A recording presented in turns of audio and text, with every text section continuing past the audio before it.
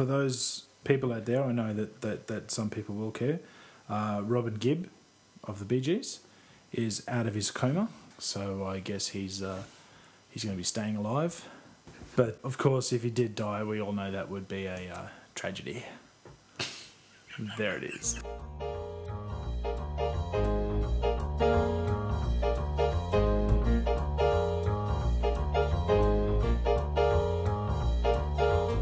Change my pitch up, smack my bitch up.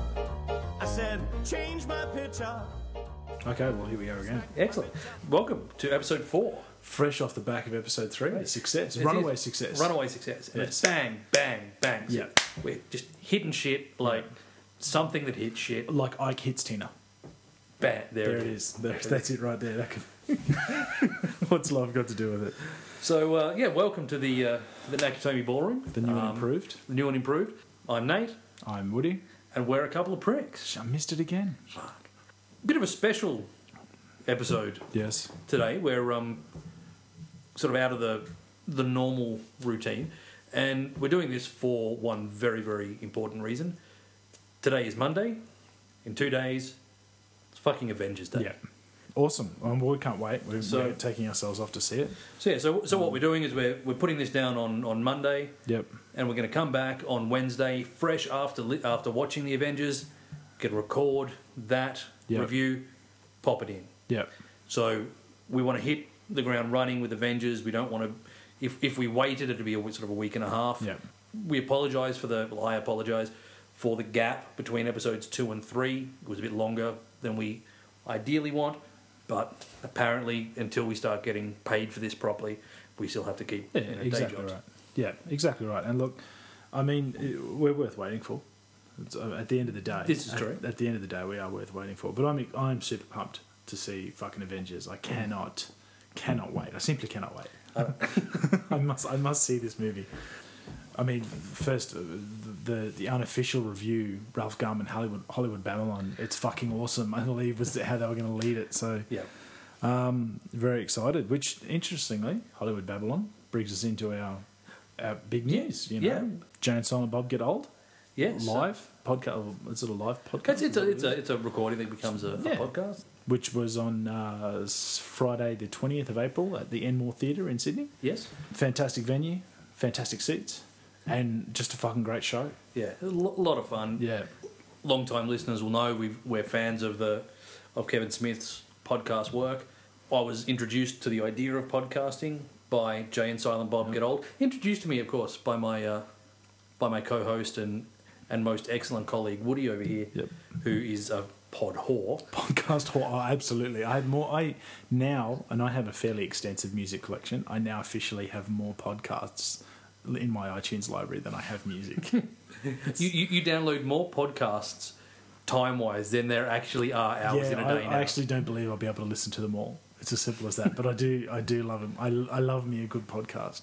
And Jay and Silent Bob Get Old was actually my first podcast as well. Because I can remember saying to you, have you ever tapped into this podcast shit? And you said, you'd heard about it and whatnot. And I said, check this out. And with a very quick premise behind Jay and Silent Bob Get Old, Jason Mewes, as we all know, had a lot of trouble with alcohol. Well, alcohol was one of them. Drugs, Oxycontin, or Oxycontin, I think it is. Yep. Heroin, anything that you could use to get high. And fucking Nicole Richie, whatever you do, you know. Yeah. That's a wake up call, kids. It is. Don't do drugs, or you might fuck Nicole Richie. Exactly. Anyway. So this podcast was everyone had thought Jason had kicked the habit. He relapsed, and basically as part of almost hitting rock bottom, everyone had to turn their back on him. He went off into rehab, and Kevin Smith, I think, realised that I think he even accepted in some way that he was sort of responsible for Jason Mewes's. Like, if Mewes has something to concentrate on and occupy his time, then his life is actually quite productive. Yeah, it's the idle hours. It is, yeah. So, thus, Jay and Silent Bob Get Old, as lasting as long as Jason Mewes stays clean, which we're very happy to say was 2 years and 20-something days? I think it was 23 days, which is a pretty impressive effort. Yeah.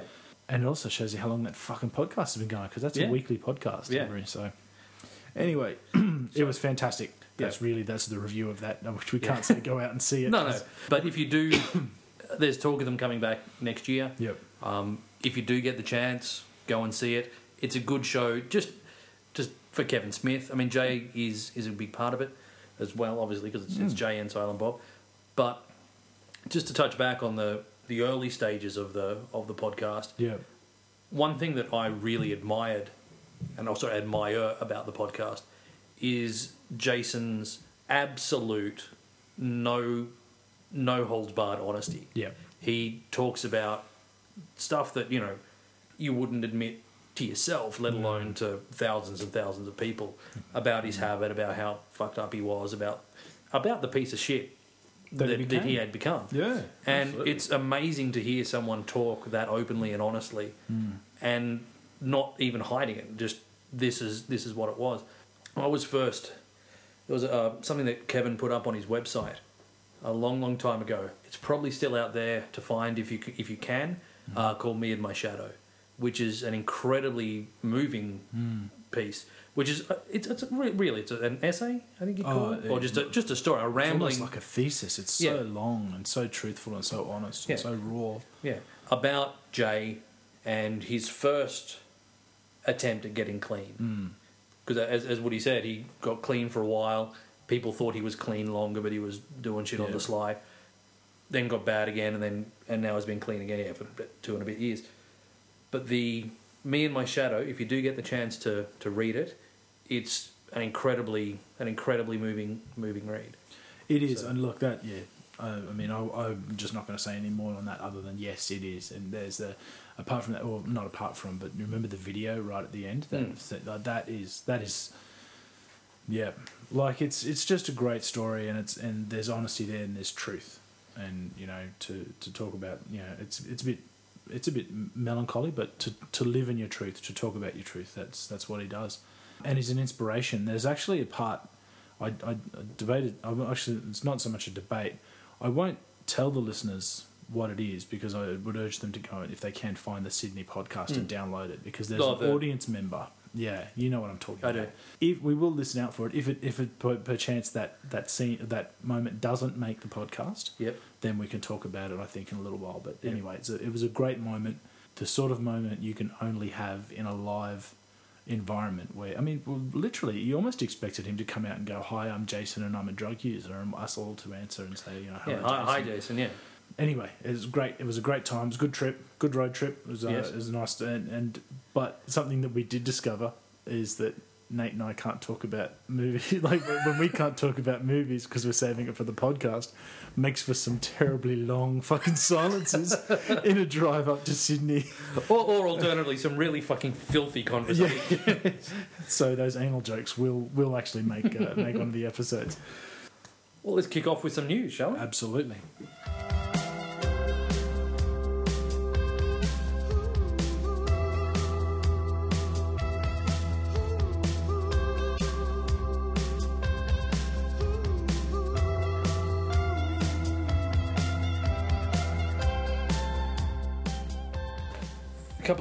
Couple of smaller things.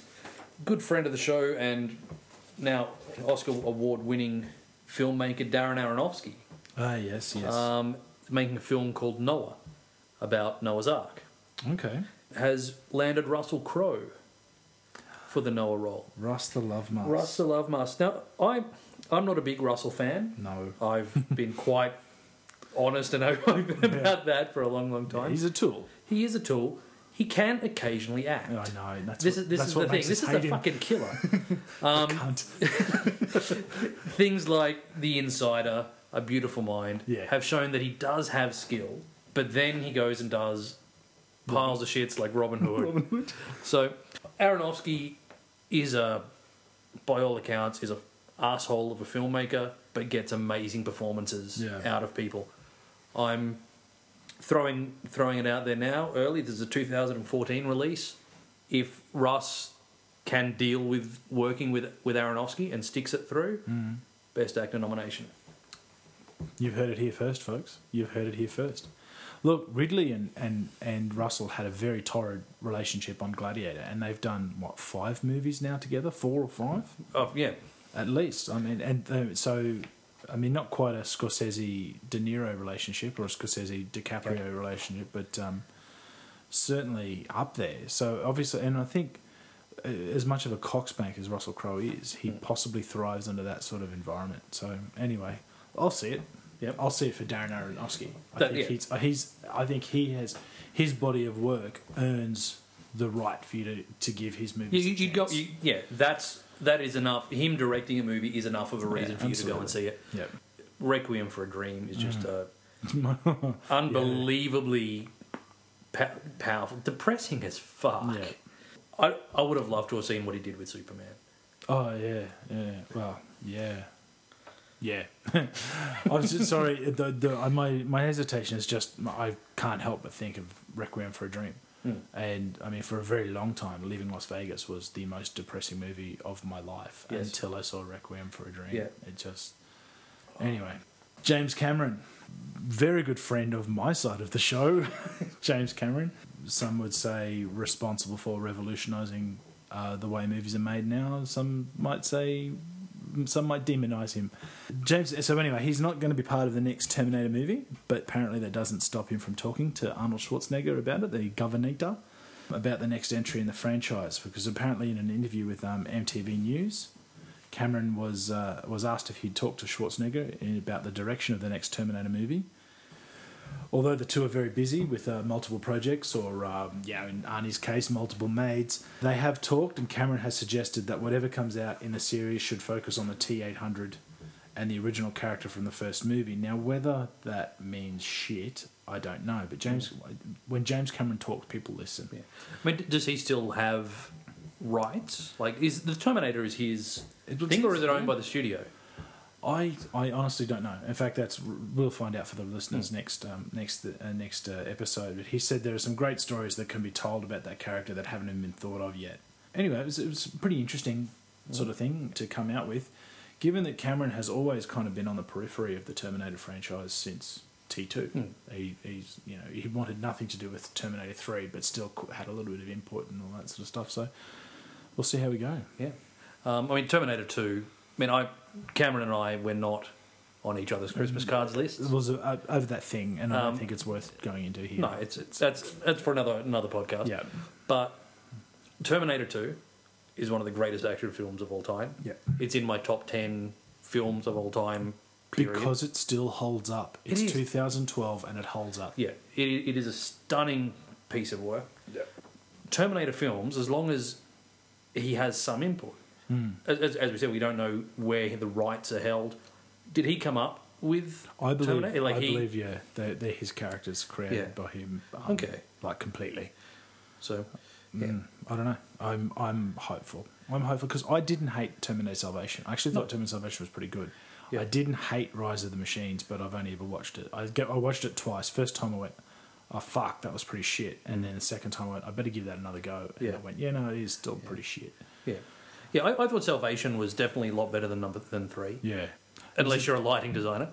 But it was a different animal. It was a different animal of a movie. And so I think it went in a good direction. I think it was good, really good movie. Yeah.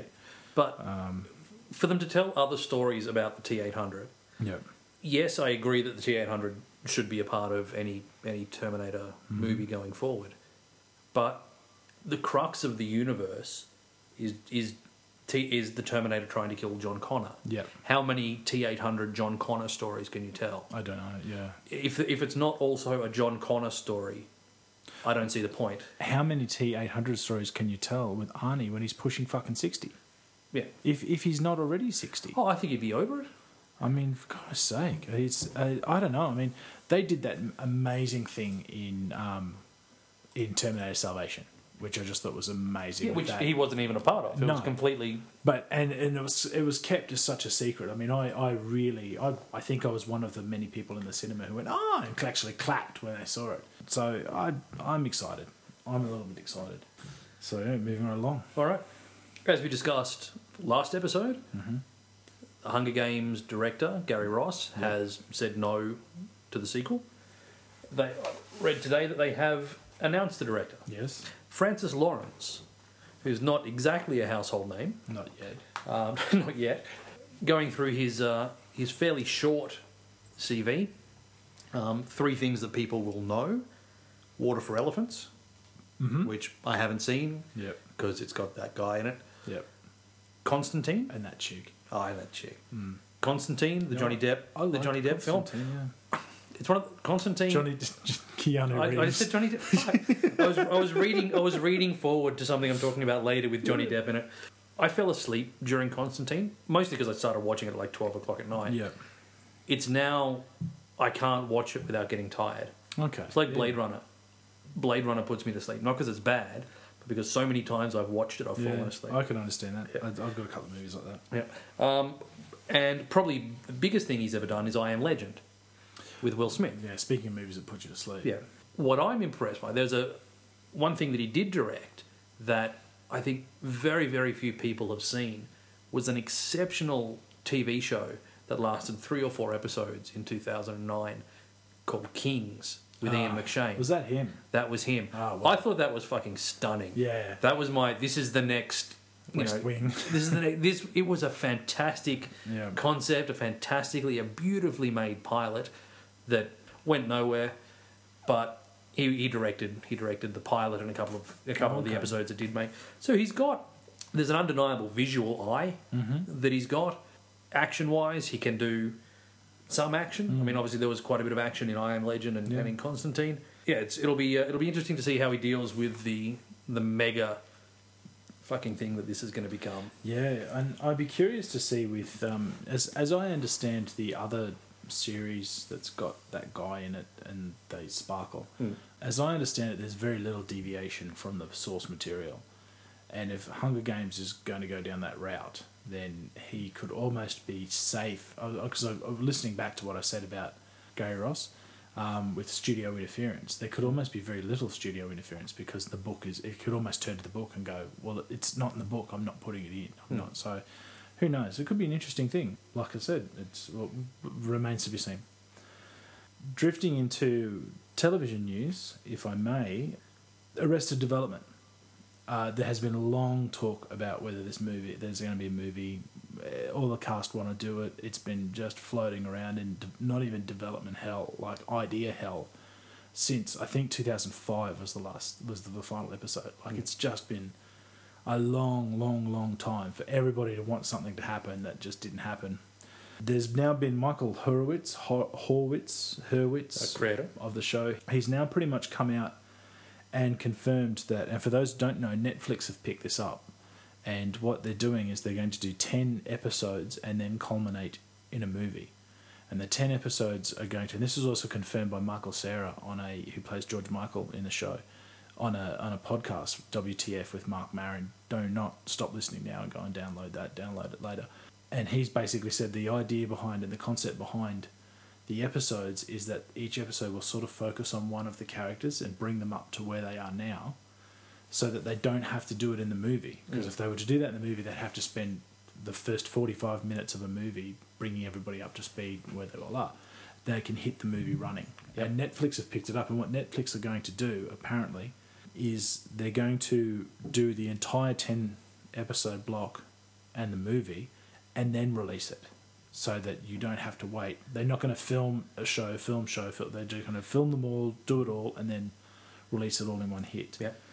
And yeah, they basically it's just said this is just the way that, and not every bluth will be shown in the episodes. Each episode, it will be focusing on one to culminate in this movie. Yes. And it's just an opportunity, as Hurwitz has said, to meet the characters where they've been and then evolve from the old show, even though the concept sort of is slightly different. So that's good news. I will still believe it when I see it. Oh, it is one of those things that has just been so wanted for so long. Yeah. That you got to wait till it actually happens. I won't believe that it happens until I've just finished watching it. All of it. At the end of watching the movie, I'll say, "All right." I'm pretty sure the development thing's going to happen. Yeah, very excited about this. Yeah, one of, if not the greatest shows in the world of all time. It's definitely something that needs to be watched by everybody. Yeah. What I find really interesting about this story is the business side of it, is the business model. The fact that Netflix, who are not a television network, are putting money into something. Netflix, I'm sure everyone knows about Netflix. They're an online... Effectively, they started as an online DVD store. You'd sign up, you'd pay your monthly fee, they'd send you a disc, you'd send it back. Then they went on to online, and then there's now a lot of online devices that you can stream movies on from Netflix. So they're a huge distribution machine. The idea that those people are now bypassing the studio machine is really exciting. Absolutely. I think this could be the start of a new revolution, in the same way that Sopranos made HBO and cable TV a new revolution in the way TV stories were told. Yeah. This won't change how stories are told. This will change how stories are made and how they're distributed. Talking back, about Kevin Smith. Mm-hmm. One of the things he's talked about a lot is the fact that the Hollywood machine is broken.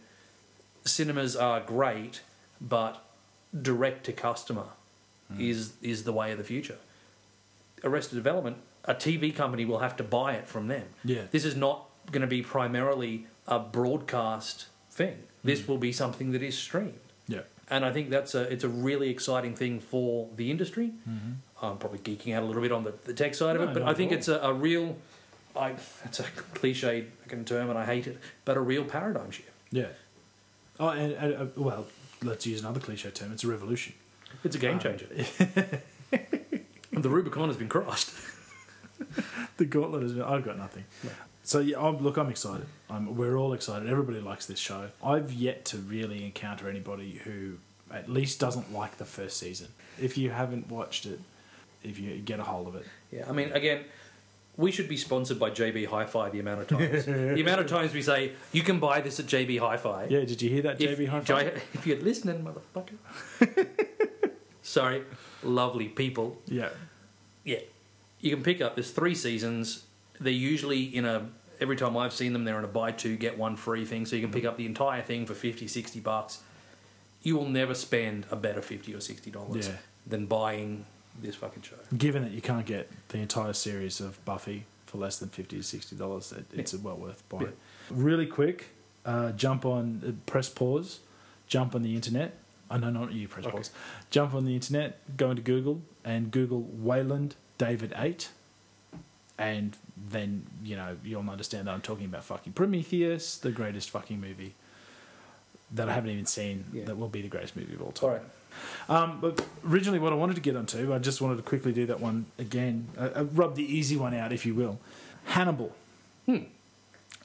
Speaking, of course, not of the great Carthage war leader who crossed the Alps. Speaking of the Rubicon, he didn't cross the Rubicon, apparently, but he did cross the Alps with elephants. Yes. And spanked the Romans. Not talking about him, I'm talking about, of course, Hannibal Lecter, everyone's favourite serial killer. So, according to EW, the creator of the show, Brian Fuller, he pitched to the network, which at this point is escaping me, but he's pitched to the network that it will be a 7-season show. They've already ordered 13 episodes, so he wants the 7-season police procedural, if you will. It's basically going to start out with Hannibal is helping, as we all know, he helps Graham, helps him solve murders and whatnot, and then all of a sudden the show's going to take a serious turn because when we find out Hannibal Lecter's a murderer. Now, the premise of this has basically been taken out of, as the Brian Fuller puts it, 5 pages of Thomas Harris' Red Dragon, and he's stretching that into the first 2 seasons of the drama. Right. So we expect, because it doesn't take very long in Red Dragon for them to find out that Hannibal's if you look at Brett Ratner's movie, it's like happens in the first 10 minutes, I think, that we find out. So it's an interesting thing, and as he said, he's including various characters and whatnot. He's changing a few of them around, usually just swapping a few sexes around. But the hardest thing that he thinks about the whole series, and it's an interesting challenge because I don't necessarily think you'll have too much of a trouble with it, is convincing the audience to like Hannibal Lecter. We all like Hannibal Lecter. He's great. We're not going to feel sorry for him as Hannibal Rising, that fucking abortion of a movie. Yeah, we don't talk about that. Or book. I mean, I couldn't even get through the book. No, look, he's not a sympathetic character, but we all like him. We're all interested. Yeah. People are going to tune in. Okay. I don't know if it's going to take off. All right. Two things that concern me. Mm-hmm. First off, I think this is a great idea. Yep. For a show. He's one of the most iconic characters in film of all time. Definitely one of the greatest bad guys ever. NBC is the network. Now, the issue that I have is how do you tell a good serial killer story on broadcast TV? Just the restrictions. Not that it doesn't need to be over the top violence. What is CSI on there? CSI is broadcast. Yeah. But if you're telling the story about a serial killer, there's some dark shit there. Yep. And can it be done? The only thing that I can think of to say is Dexter. Mm-hmm. There's already one show about a crime-solving serial killer. So where does this fit? Comparisons will be drawn. Of course. It can't help it. Dexter has been a very successful show. It's coming into its 6th season. I think it's going for 7 and then it's going away. Yep. It's going to get the comparisons to Dexter, rightly or wrongly. Well, have we not already had the comparisons from the get-go? Because, is it not Hannibal, like when the comparisons with Dexter, like did they not mention? I mean, I don't watch Dexter. I couldn't get into it. But didn't they already have a go and say it's just a rehash of Hannibal Lecter and... Not that really? I've seen. Okay. Not that I've seen. I hadn't read anything like that. But I'm worried that it'll get written off as Dexter Light. Yep. Because it's on a broadcast network. I mean, Dexter it's on Showtime. Showtime. Yeah. So no issue with gallons of blood, titties everywhere. Californication's on Showtime. So there we go. There's nothing that it really shies away from. Mm-hmm. How do you make a Hannibal Lecter movie if it's PG? Yeah, I'm with you. I didn't go down that path thinking about it, but yeah, now that you mention it, thanks for that. You've pretty much spoiled my enthusiasm for that show. That's great. Probably done it for everybody else out there. That's all right. But you can pick Dexter up at JB Hi-Fi, so go and do that. One last bit of news that I have. Mm-hmm. Now, this is interesting because this is news that we will be able to verify in 2 days' time. Okay. It has been confirmed that a new trailer for The Dark Knight Rises will be put in front of the Avengers. No, fuck, really? Yes. My cock just got hard. However, because we get the Avengers a week and a half before America does, I don't know whether we'll get that trailer. See, and then with one hand you give and the other hand you take away. And you know why? Because I'm a prick. That's why. Because just last week I was saying we've heard nothing, in Nolan We Trust. Yes. I haven't heard this news. I'm excited. I'm already excited. Listen, I've got just a couple more to go. Yep. Actually, literally 2 more to go. Former Friends star Matthew Perry. Yes. Good friend of the show, Matthew Perry. Good friend of the show. Speaking of NBC before, 13-episode sitcom Go On. Yes. Starring Matthew Perry, who is also co-executive producer, so as I understand that means he sits around and just collects a check. The show's going to chronicle the life of an irreverent yet charming sportscaster, Matthew Perry, as he tries to cope with the loss of somebody close to him while attending mandatory group therapy sessions. So, who knows? But they've already ordered 13 episodes. Yep. It's being penned by former French showrunner Scott Silveri and Todd Holland as the director. Okay. So it's got some pedigree. Yeah. I mean, I love Matthew Perry. He's got some game. He out of all the cast of Friends, I think he's the one that actually... Well, he's the one he's done something afterwards, Cougar Town sort of aside. He's the one person that I think can carry a show by himself. Certainly not Joey. No. So I'm excited. I think it's very good. I think it has a lot of promise. But he did this last year with Mr. Sunshine, and that didn't work out. That didn't work out so well. I like the idea of this show. I think it could be very, very good, and I hope for Matthew Perry's sake that it does well. Yeah, because I like Matthew Perry a lot, and I think he'll be good. Let's just hope that other people agree.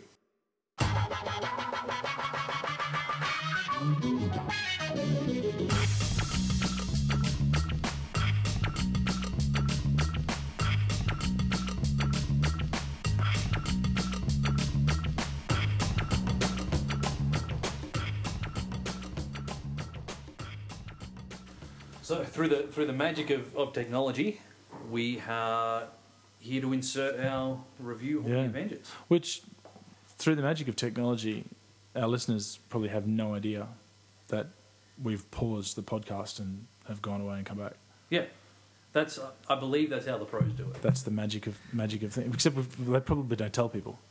That is true. This is and if it was really magic, if we were using technology properly, they would have had no fucking idea.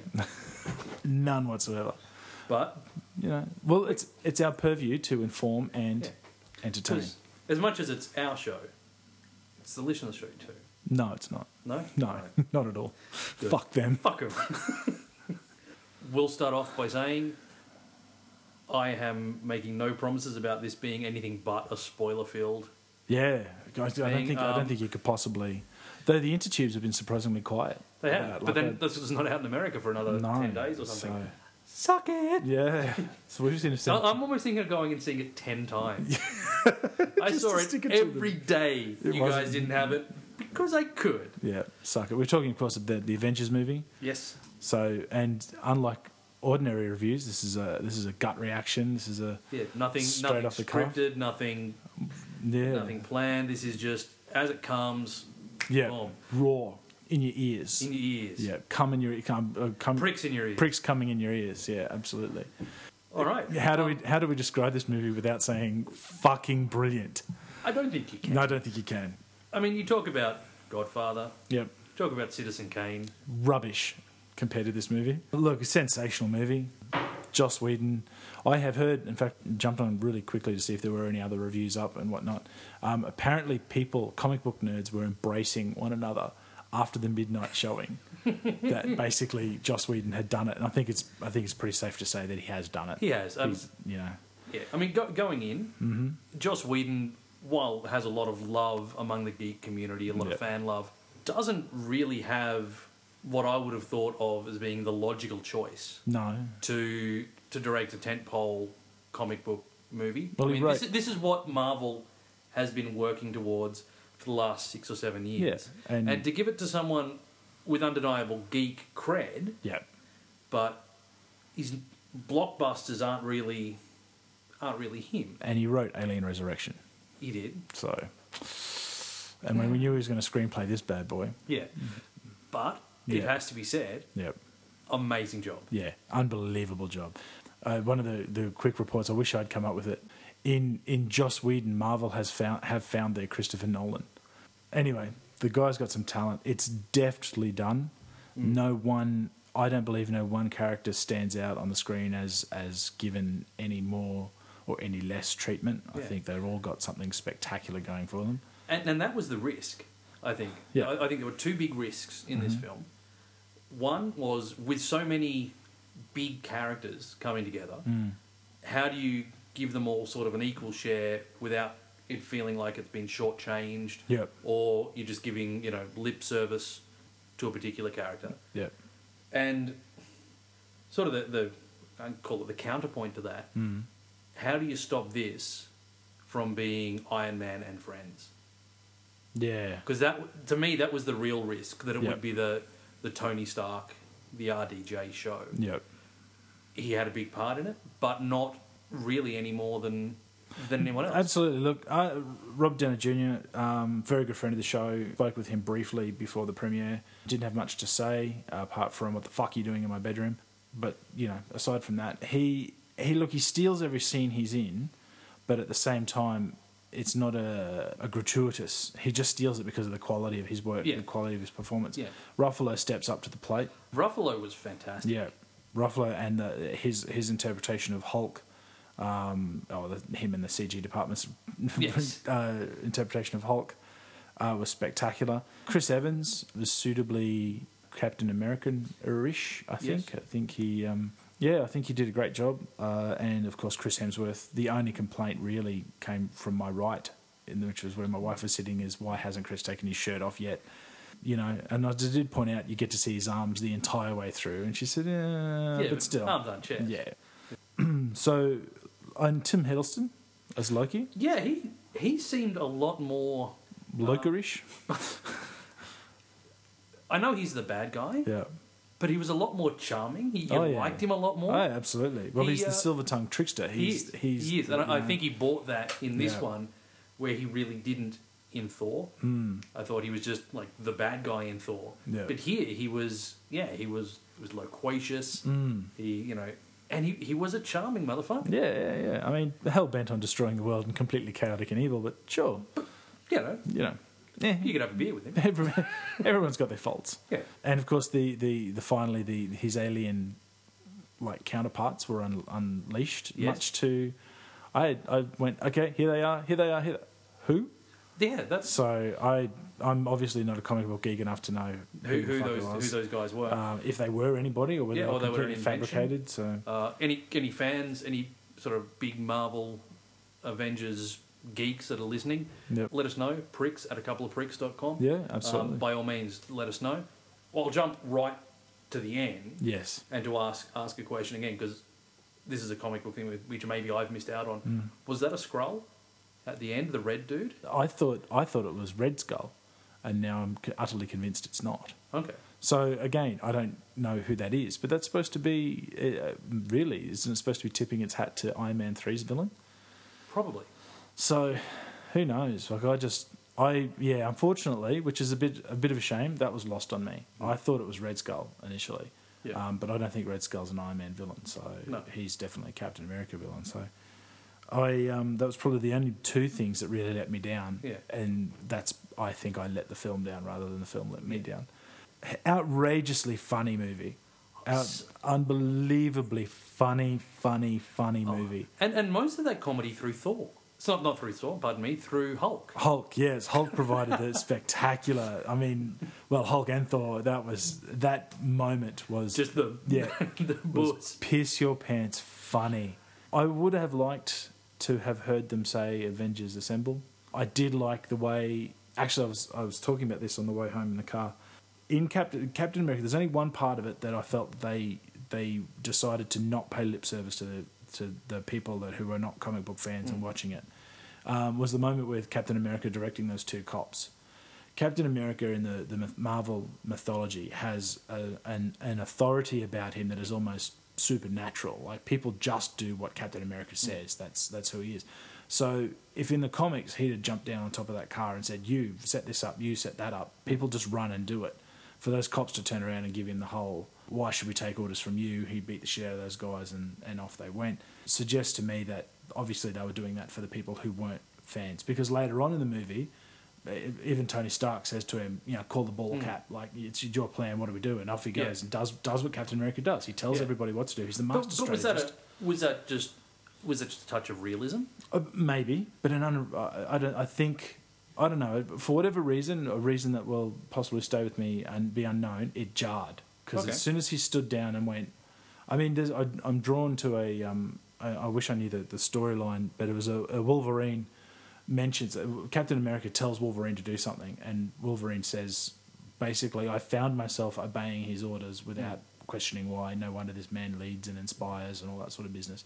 And Wolverine's the most rebellious fucker of them all. Yeah. Like, you can barely tell him, where to get something from the fridge. So for him to come out with that, and just the way Cap is, it's such a small thing, but it's just something that jarred. It took me out just for a second. I went, no man, fuckers don't not do what Captain America tells them to do. And unfortunately, and I know this is probably just one of those things, Chris Evans just a touch too babyface. I kind of wanted him to be bit manlier. I know he's been frozen for 70 years. I know all that sort of stuff. But and maybe that's just that authoritativeness I want from him. I don't want to be told what to do by someone younger than me. So be it. That's life. Yeah. But I just thought, because then you get Robert Downey Jr., who's clearly a matured man, which Stark is. Yes. It just kind of felt a bit, maybe add another couple of years to Chris Evans. Who knows? Avengers 2, which will naturally happen. I'm sure there'll be a Cap. I mean, Iron Man 3 is happening. Yep. Thor 2 is happening. I don't know if Ruffalo will get his own Hulk movie. Be interesting to see if he does, yeah. I don't think Hulk has strong enough a character to run his own movie, though. I really don't. I think we've pretty much seen everything Hulk has to offer. Yep. The only thing now is Hulk villains. You know, and do we bring back Abomination? Do we bring back all these other these characters? I mean, Hulk just smashes the shit out of things. Hulk smash. It's and that was nice when he was giving the orders. Yeah. That was without being too fan servicey cheesy. Oh, I just you go here, you go here, and Hulk smash. Yeah, and off he went. Lou Ferrigno providing the voice there on that one. It was great stuff. The first 2 acts. I mean, movie in 3 acts. Obviously, the first 2 acts. The first act sets it all up. The second act pulls out the rivalry and the conflict between the group because the Avengers aren't all buddy. No. And then we've got the third act, the final act with the war and the combat, which I've got to be honest, I could have watched another 2 hours of that. Oh, it was so well done. It was clearly made by somebody who gets comics. The working together, the poses, the dynamic poses they were doing. Hawkeye bears a special mention with his amazing fucking arrows and all that sort of shit that. And just, he's and the way Joss Whedon understood how the Avengers would work together. Yes. They play to each other's strengths. They whacked him on top of a building. He was giving Overwatch. They had Captain America down in the thick of things. They had Tony Stark doing this. They had Hulk just smashing the fuck out of stuff. Thor, basically, it was almost like just unleash the big guns to go out and do the big shit. Which, do the things that they do. Yeah.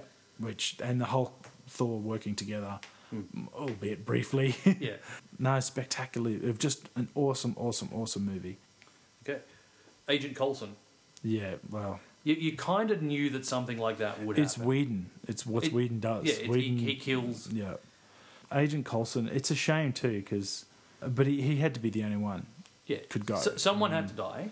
I mean... It was never going to be Fury. No. And it was never going to be one of the Avengers. No, it couldn't be Maria Hill either. I mean, they went out of the way to bring her into it. They couldn't. I mean, Coulson was really just a fabrication. I would have liked it to have been Pepper Potts, but that's just because it was Gwyneth. Yeah. But then that's something that would affect Stark. No one else would give a shit.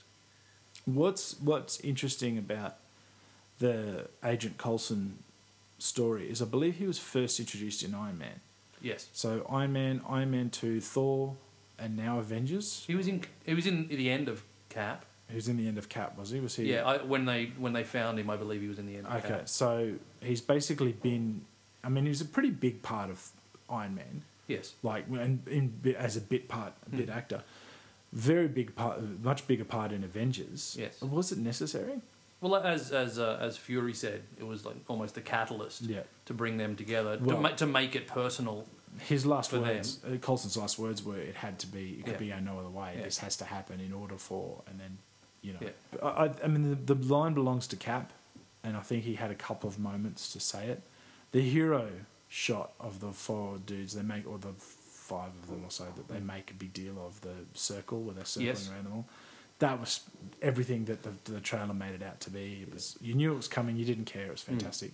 And of course, the ending bit with Loki, and then this spins around and just see the Marvel portrait where they're with Loki's crawling across the floor. Yes. And then he turns around and looks, and they're all assembled.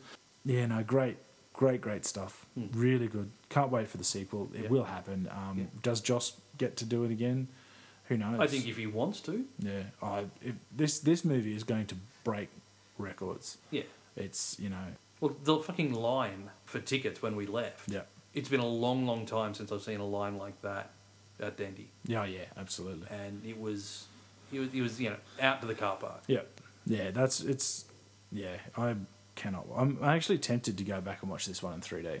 Yeah. Just see whether it's, I was planning on giving it a couple of weeks and then watching it again. Yep. Just to see if it is actually as awesome as I think it is now. But maybe 3D. Just depends on what's out there. Nick Fury. Mm-hmm. Obviously, this is the first time he's been more than a sort of a minor player. Yep. He was relatively largely featured in this. Mm-hmm. I don't think a Nick Fury movie would fly. I don't think there's enough. A Shield movie might. But a Nick Fury movie wouldn't fly, I don't think. Now, he's contracted with Marvel to do 9 films. Yes. How many of these has he done? Is this 5? Well, he's done... This would be 2 Iron Mans. Yep. Thor. I don't know whether he was in... I think he was he in Cap at the end? I believe he was in Cap at the end, yeah. So that's 5. Yep. Including Avengers. Iron Man 2, Thor 2. That'll be 7. So there's Yeah. 2 other movies that he's contractually Avengers obliged to. Avengers 2. Yeah, so Now, I don't think Black Widow can carry a movie. I don't think her character is strong enough. But maybe the 2 of them together, Widow and Hawkeye. well, I think that's pretty much tipped to happen. Yeah. They'll get their own spin-off movie. Yeah. Is it going to be Would there be a strong? backstory? But will it be the origin, like the backstory? Maybe. I mean, they do. Part of her- They 'cause they- hint at a lot at they've got some sort of history together and stuff. Are they good enough to carry a movie though? I mean, Jeremy Renner probably's got the Well, the he's chops. he's now going to be he's not going to be born, but he's the star of the new Born movie. I don't know if the characters alone are worth. I think they're best served coming back to Avengers. Yep. That's my. I think to go over the top and get another spin-off movie going with those two, I think would be a mistake. Yep. So I guess it really comes down to rating. What are we going to give this puppy? It's hard. It's hard. It is because you don't want to completely blow your wad. Yep. I'm going to give it 4.5. Yep. There wasn't a part of this movie I didn't fucking love. Mm-hmm. It was non-stop awesome from beginning to end. Yep. Don't think there was any real wasted space. I don't think there was any performances that were less than really, really good. I loved everything about this movie. It is now my favourite movie of the year. Finally, I've seen something that knocks off Muppets. Fuck you, you loved Muppets too. I did. So yeah, I'm 4.5. Yep. Look, I'm going to give it a solid 4 only because it slightly lost me at the beginning, probably the changeover from the end of the second to the third act. I just thought it started just to drag a little bit. And at 1 hour and 45 minutes or something like that, it's not a short film. No. I think so. It does. Pacing, it was good. I mean, what I would like to say probably is that upon a second viewing, because let's face it, most of the movies that we do review, Battleship was probably the exception where I would have seen them more than once before I review them in some form or another. So even if it's just going back and picking up snippets off YouTube or off various other sites, upon a subsequent viewing, I may sort of raise or lower that rating, but I think a solid 4. Not quite my most favourite movie of the year. That still has to be Warrior because I saw it this year. You saw it this year, yes. But I tell you what, it's pretty fucking good and well worth seeing and a must see on the big screen. Oh, absolutely. But yeah, I think it was a fantastic movie and well worth its place in the pantheon of the Marvel movies. Yeah. One thing, a question we did raise that we can now answer, there was no new Dark Knight Rises trailer. Yeah, now fucking what a pisser. Yeah. So it's obviously going to be attached to the American release. Yes. So it'll be out online in a little while, but yeah. So that's our Avengers that's the review. Avengers, yeah. 4.5 for me. 4 from me. And we now take you back to your regular scheduled program. Indeed. Wanting, needing, waiting for you to justify my love, hoping, praying for you to justify my love.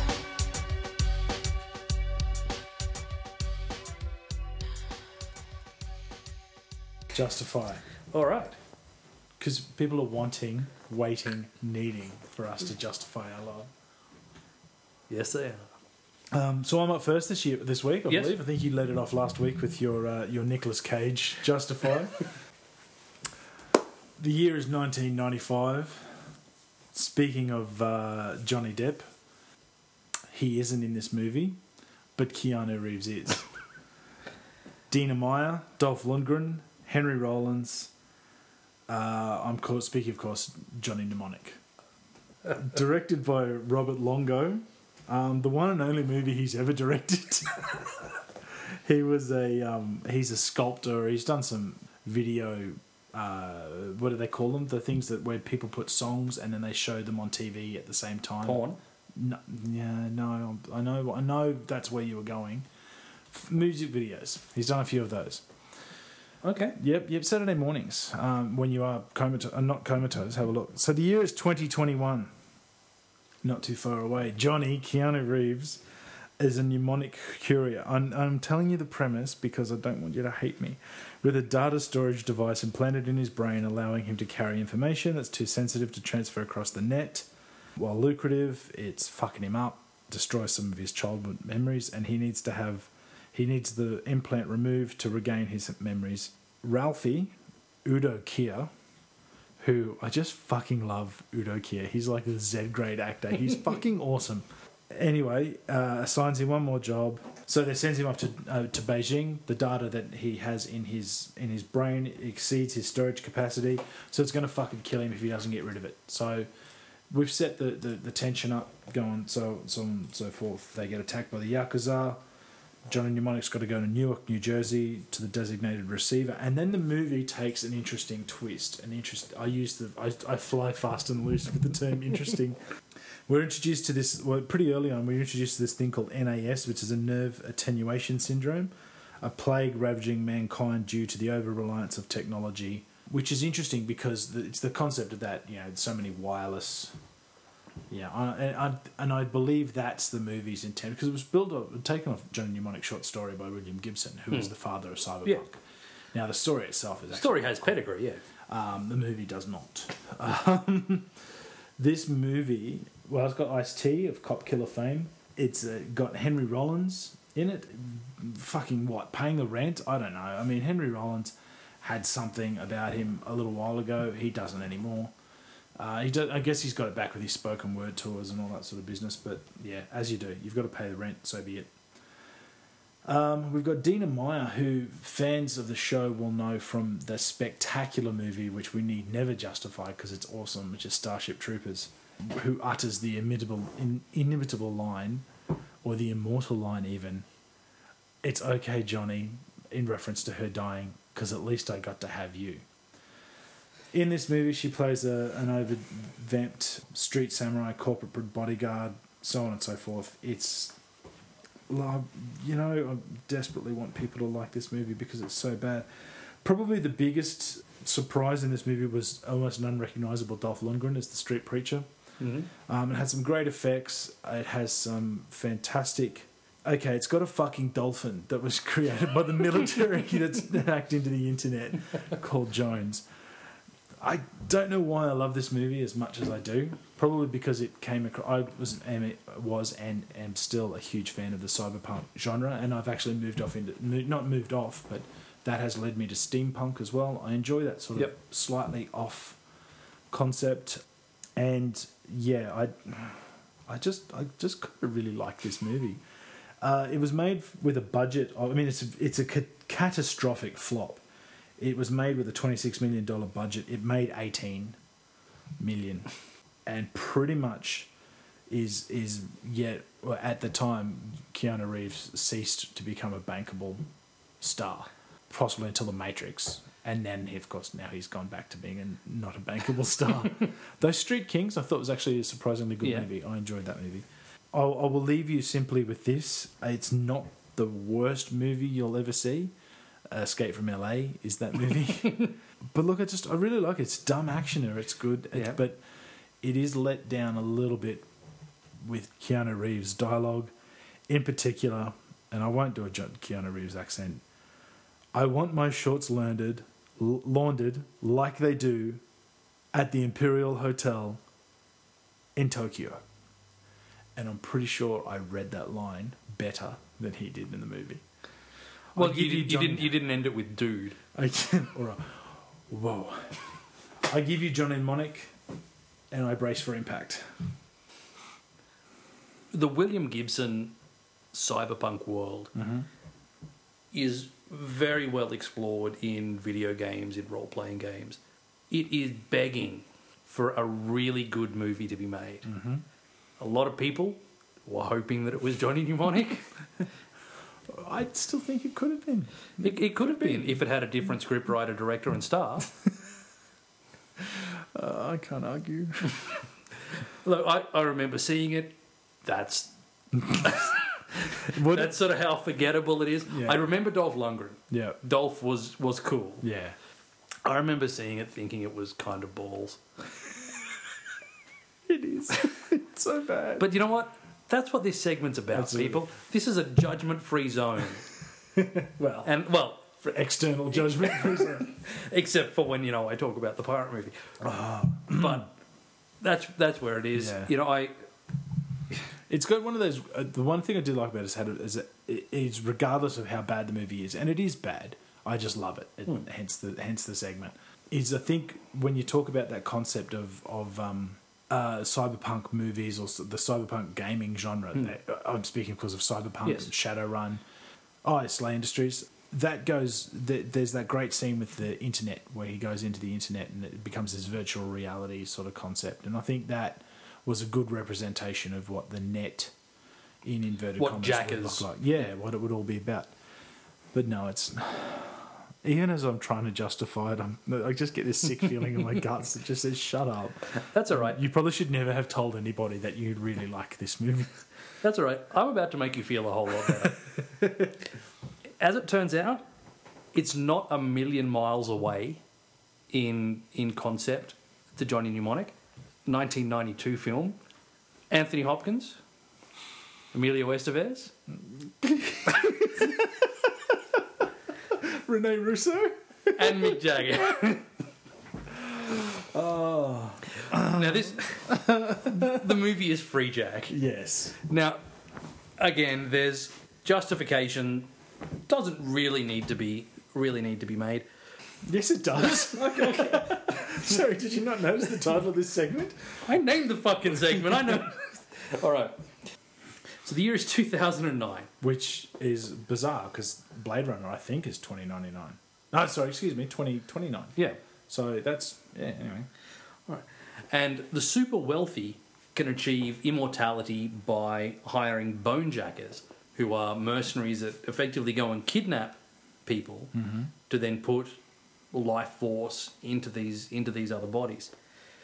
Alex Furlong, Emilio Estevez, is a professional race car driver who is just about to die in 1991 when he's snatched from the future to be a vessel for Anthony Hopkins's body. This is an awful movie. I can't really even talk about it that much, just because it's just so awful. It uses virtual reality really, really badly. If the one thing I can say about Johnny Mnemonic is that it's a much better representation of, cyberjacking, the human computer interface. Yeah. If, dear listeners, my Justify seems a little unprepared this week, that's because it is. I had intended to use a different movie, but I got that movie half confused with another movie. So, yeah, I fucked up. Deal with it, it's my podcast. So be it. So be it. Well, listen, I'm going to help you out, actually. I'm going to help you out of this. As I sat down the other day after I came up with... my first Justify was Tango and Cash, and it was so weird. As soon as you came up with the idea of this segment, I went, I know exactly what movie I want to justify. And then you blew me out of the water by saying, we're going to do it again the next week. And I went, oh, fuck, that's right. Yeah. So I wrote down a list of 10 movies in order, and Free Jack is number 7 on the list. I saw, I like Free Jack. It's terrible. It made worse by the fact that Emilio Estevez just simply cannot act. No. Even Mick Jagger acts rings around Emilio Estevez. He's just fucking It's awful. crazy when you have to think that Charlie Sheen is the talented brother. Oh, fuck. No, I've watched Free Jack quite a few times, and I liked Mick Jagger's character, Vicindek. Yeah. It's just terrible, terrible, terrible movie. Yeah. Supposed to quasi shit on the other person's choice, but there it is. It's was number 7 on my list. Yep. Yeah, I like Free Jack. I really do. The fucking Mick Jagger's awful. Yeah. McCandless, because that was the name of the character. That was the name of Anthony Hopkins' character. Yes. McCandless, and I can just hear Mick Jagger constantly say McCandless all the way through. Mr. McCandless. Oh. So that's been us for another week. Yes. We hope you enjoyed, and I hope it actually worked. Dropping the Avengers review in.